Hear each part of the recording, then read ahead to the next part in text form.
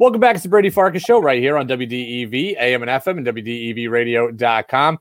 Huge weekend in the NFL. Divisional round, just a couple of games away from the Super Bowl. Hard to believe, given all that this season has brought us. To help us break that down and a whole lot more that's on my mind is Eric Eager, Pro Football Focus. You can check him out at PFF.com. He's been with us every Friday since this show started. Eric, man, I'm excited for the weekend. I know you are too.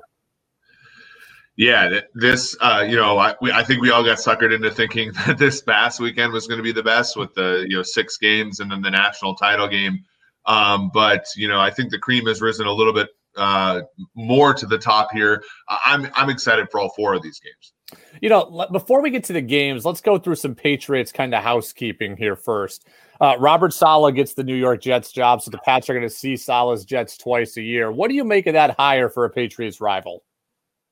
Well, I think Saleh has been the best defensive coordinator in football the last 2 years. I think even this year is probably more impressive than last, given that Bosa was out, Sherman was out for a number of games.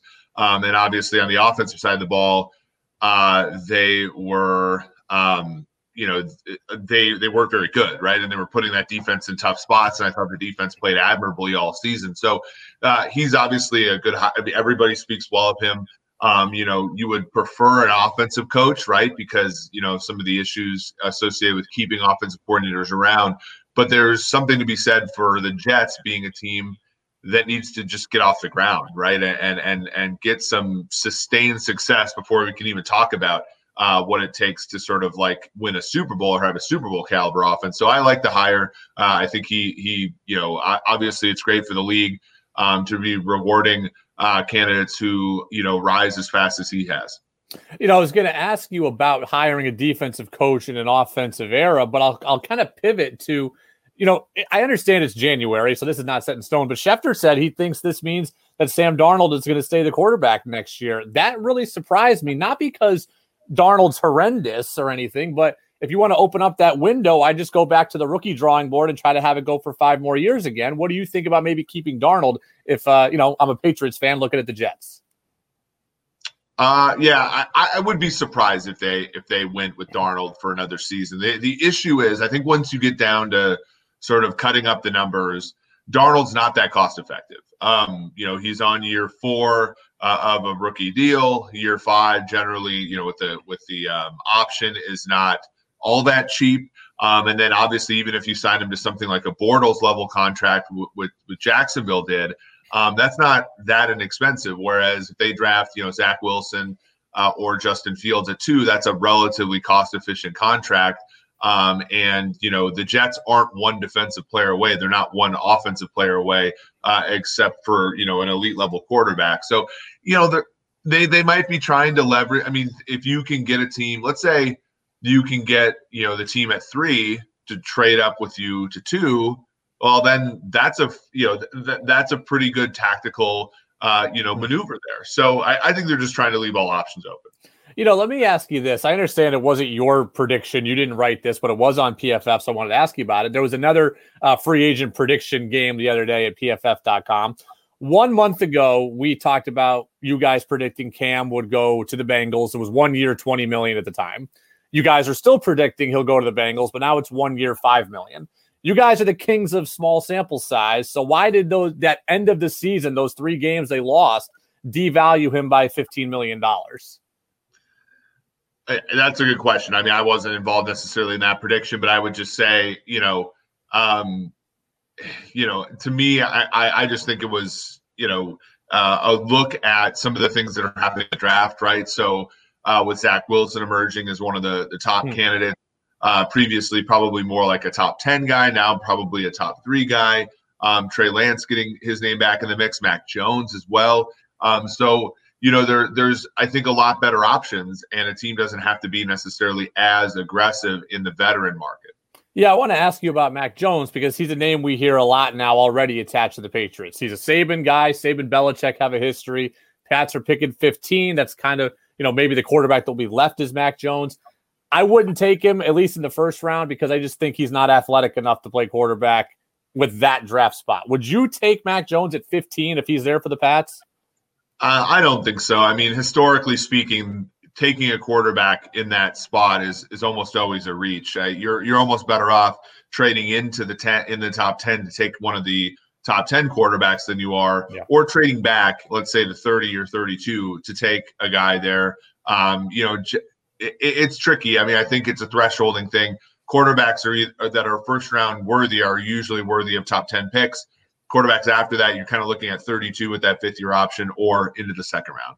Eric Eager, Pro Football Focus, with us here every single Friday during the football season on the Brady Farkas Show on WDEV, AM and FM, and WDEVradio.com. Now moving to the games this weekend. The game I think I'm most excited for is the Saturday night game in the AFC between Baltimore and Buffalo, two teams the Pats saw this year.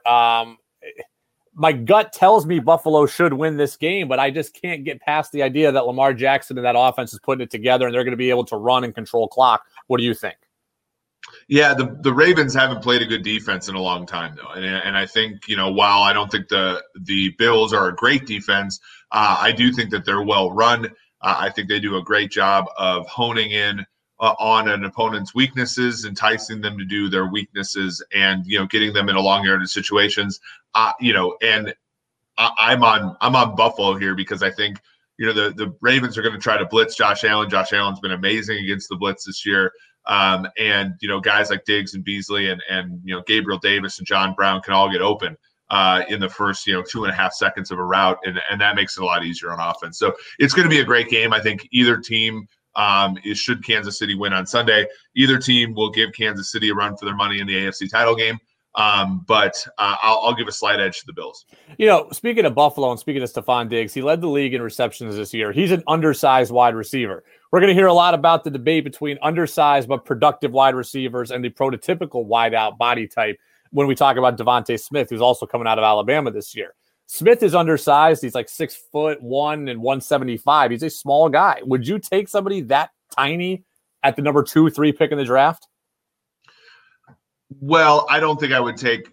I would either take a quarterback that high or move back. Okay. I think Smith is probably in that sort of like 6 to 10 range. Mm-hmm. In which case, I don't mind it. I mean, the thing about the league is that you just have to get open. Separation is the big key. And like all those guys, Jamar Chase, Devontae Smith as well as Jalen Waddle, they all get open. And to me, that's the first prerequisite to being an NFL wide receiver. And they all have it. So, those guys, especially given how important passing is, how much of a force multiplier great wide receivers can be, I think you have to take a chance there. Kind of on that same note, it was your PFF's ranking of the top 25 wide receivers from this year came out the other day, and Jakobi Meyers was actually number 25 and, really did all of his damage from week 7 on. He really did have a good year along the lines of just being able to get open. Could you see Jakobi Meyers kind of taking over that slot role for Julian Edelman when he eventually moves on? Because of all the things that happened this year that were bad for the Pats, Jakobi Meyers was good. And I could see him being a fixture as long as he's not the number 1 receiver. Yeah, I agree. I think one of the worst things the Pats could do is to look at this season and believe that the whole receiving core was trash. I think Damiere Byrd played fine. Jakobi Meyers did really well. I thought, Harry's really the one that is the mark there. But if you get a steady number 1 wide receiver, all those guys end up being more valuable as they get knocked down a little bit, right? And to me, that's kind of how they have to view it. Obviously the quarterback position being the most important thing. But getting a wide receiver there to help whoever's coming in to play that position will be huge. And Myers, to me, I think has earned the opportunity to play for somebody as a 2 or 3.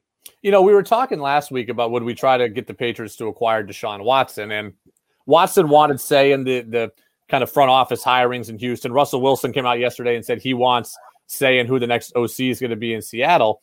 And I'm kind of going to tie this all in later in the show into Kyrie Irving, wishing he had say in hiring Steve Nash with the Nets. How much say should these cornerstone players have in what happens in the organization? Yeah, it's tough, right? Because you can get I remember growing up in Minnesota, like Kevin Garnett, basically got to pick his boys to play, all the backup positions on the team. And that left the Wolves with Troy Hudson playing point guard and kicking out Wally Zerbiak, even though he was a pretty good shooter and all that stuff. I think chemistry matters for sure. And I think, given you've made the investment you've made. I mean, Houston can't really. There's no Houston can't do anything but acquiesce to Deshaun Watson unless they want to completely start over. And they're not a franchise that I really trust to start over. And if they had an honest evaluation of themselves, they probably would believe the same thing. So I think you have to give in a little bit to Watson's demands because he's the cornerstone of the franchise. You lucked into him as one of the league's top 5 quarterbacks and worth every penny. So as much as it's probably not good in general, I think in this particular case, you probably have to do it. I'll get you out of here on this. Back to the games themselves. Everybody here in New England, always tuned into what's happening with Tom Brady. The Saints did dominate the Bucs twice this year. I have a hard time thinking that they're going to do it a third time. How do you see this game going out? Yeah, I mean, Tampa's getting 3. I think that's probably the only side you can bet. The Saints do a good job. I think weirdly, Bruce Arians is a pretty good NFL head coach, and I think at the same time he's the worst head coach left in the playoffs.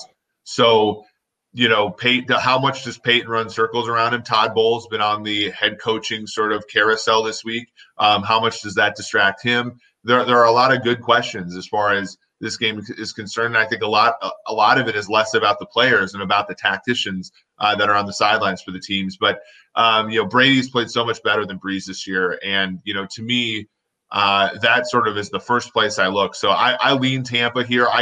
But I wouldn't be surprised by anything happening in this game, including a repeat of what we saw this regular season.